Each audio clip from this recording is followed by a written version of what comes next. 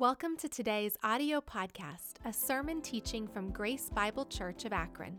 If you enjoy the teaching ministry of GBC and would like to enjoy more resources and weekly updates, we hope you will visit our website at gbcakron.org. Please take a moment to let us know how this ministry is impacting your life by emailing us at info@gbcakron.org. That's info@gbcakron.org. Also, if you would like to support Grace Bible Church, you may do so by visiting gbcakron.org/giving. Thank you for listening and enjoy the podcast. As you know, we've been spending some time talking about the fact that God, He still talks to us. Yeah. And He's actively trying to get our attention. And if you've been watching for the past couple months, we focused first on just having the right attitude to hear from the Lord. And then last week, we started talking about the 4 most common ways that God speaks to us. Actually talks to us. Yes. And so last week we mentioned the primary means is God's Word, right? We challenge you, and hopefully you were challenged to dip your foot into reading the Word and building a habit of doing that, because it's important. Yeah, I think if you don't read God's Word, you're closing off the primary way that God speaks to us. That's Absolutely. How important it is. It is so important. But another practical way that God speaks to us is through people, and specifically through people who teach and preach the gospel, right. The Word of God. The Word of God, absolutely. Yeah. And I know that we're living in a world that, we have to be wise. We have to use discernment. We can't just, blindly trust anyone. But if someone is preaching the Word of God and they have proven to preach all of the Word, not just certain parts of the Word, then that is a viable place to hear God's voice. Absolutely. If someone is doing that. And so there's a verse that I want to share with you out of 1 Thessalonians that says, Paul wrote this, and he was writing back to the church at Thessalonica, and he was talking about the people there, the people that listened to him. And he said, "We also thank God continually because when you received the word of God, which you heard from us, you accepted it not as a human word, but as it actually is, the word of God." And so what I really like about that is that Paul is saying this group at Thessalonica, this group of people, that when Paul showed up and began to teach the Word of God, they recognized that he was teaching the Word of God, and so they accepted his teaching, his preaching, as a valid venue to hear God's voice. And that's still true today. God still speaks through people to us so that we can hear what he's saying to us. And so, again, Paul wasn't preaching his opinion. He wasn't preaching politics. He wasn't preaching some agenda that he had for some type of personal gain. He was preaching Christ. And because of that, the people recognized through his teaching, through his words, this is God speaking to us. And they accepted that. Yeah, and I think a lot of times, even I've heard people say, it's great when you preach, you get up, you share your opinion, your thoughts, your ideas, or you're basically, when you're preaching, you're saying this might be what God is saying. Yeah.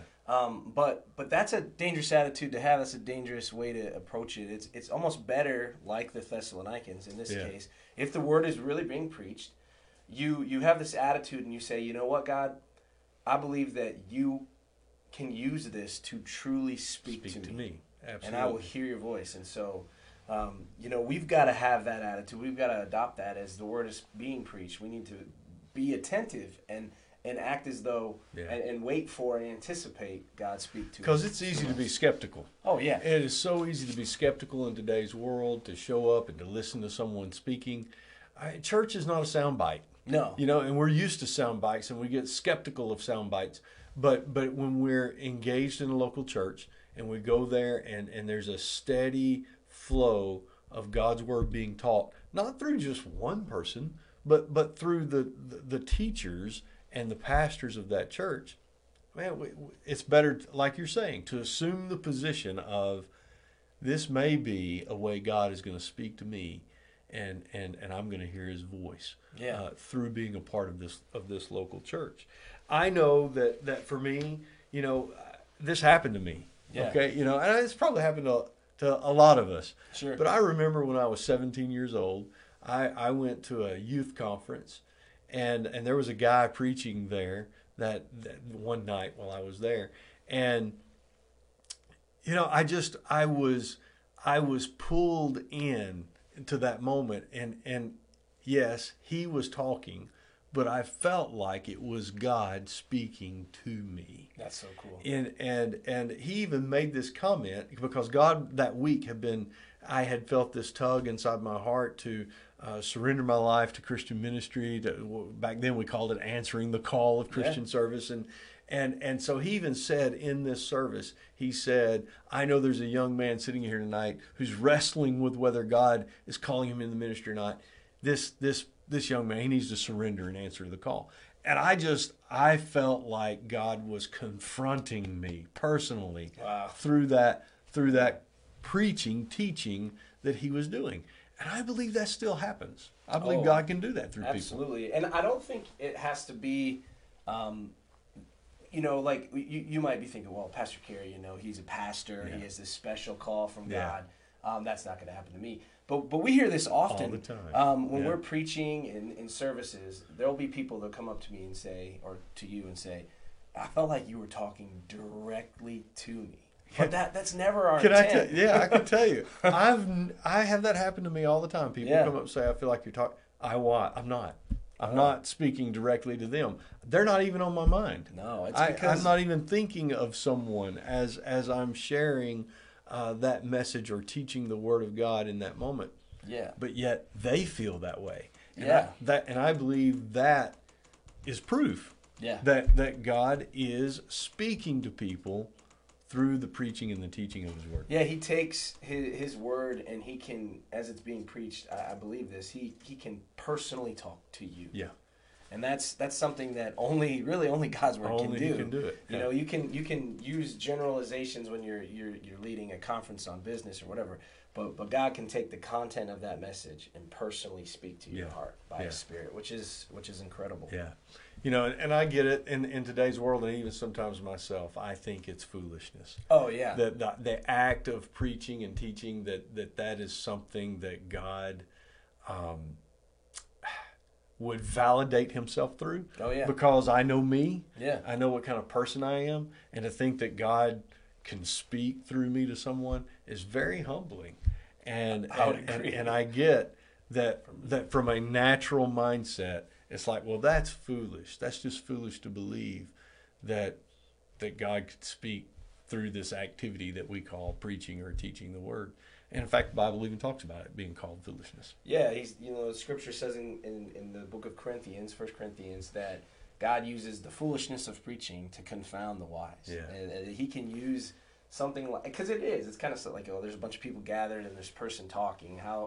How is it that they think that God is speaking through them? Right. That God does that. And it is. Yeah.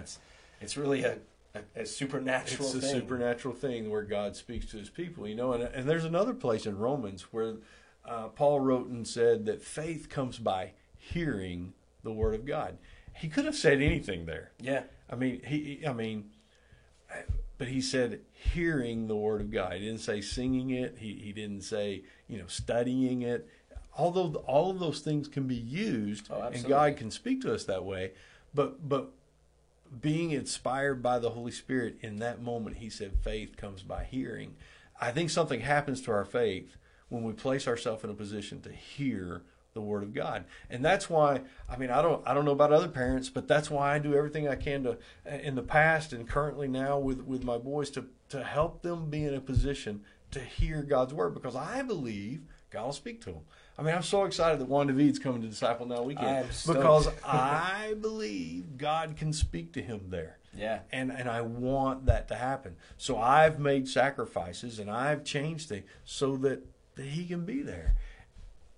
because that could change his life. I mean, yeah, you hate to play hypothetical games, but imagine you didn't go to that conference. I know. And I mean, we don't know what would happen. We don't. I might be standing here by myself.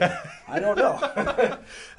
But I hope not. But No, but yeah, I'm just But I kidding. get what you're saying. Yeah, I mean, I know. we don't know what happens if we don't place ourselves in a position to regularly hear God's word. Just like reading the Bible, if you don't regularly read the Bible, you're cutting off the primary way God speaks to people.